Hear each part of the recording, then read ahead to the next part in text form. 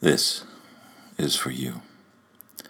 Brown, I was born in a bookstore, an intimate bookstore, all raw wood and paper and that smell you get when books are allowed to cohabitate and age together.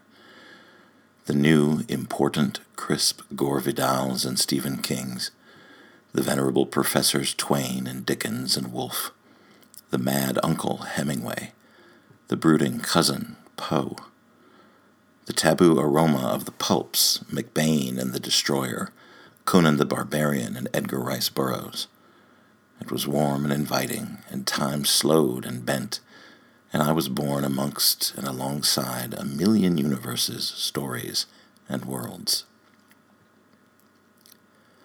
I was born in my grandfather's backyard.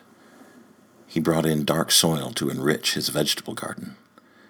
After spreading the dirt out, but before seeding, he had me kneel beside him. "Get your hands in there, buzzard. Break up a few of the clods and put a piece of yourself into the earth." So saying, we plunged in, wrist deep, and let the dirt flow through our fingers, working the soil, giving thanks, and requesting fat tomatoes and squash. The aroma from the broken soil was a promise of life, of food. My hands are still dirty. I was born in the shade of a large oak, among the roots, regal, masterful, and knowing. Everyone praises the tree for its garments, green and then red and yellow, gay and beautiful and heart-lifting.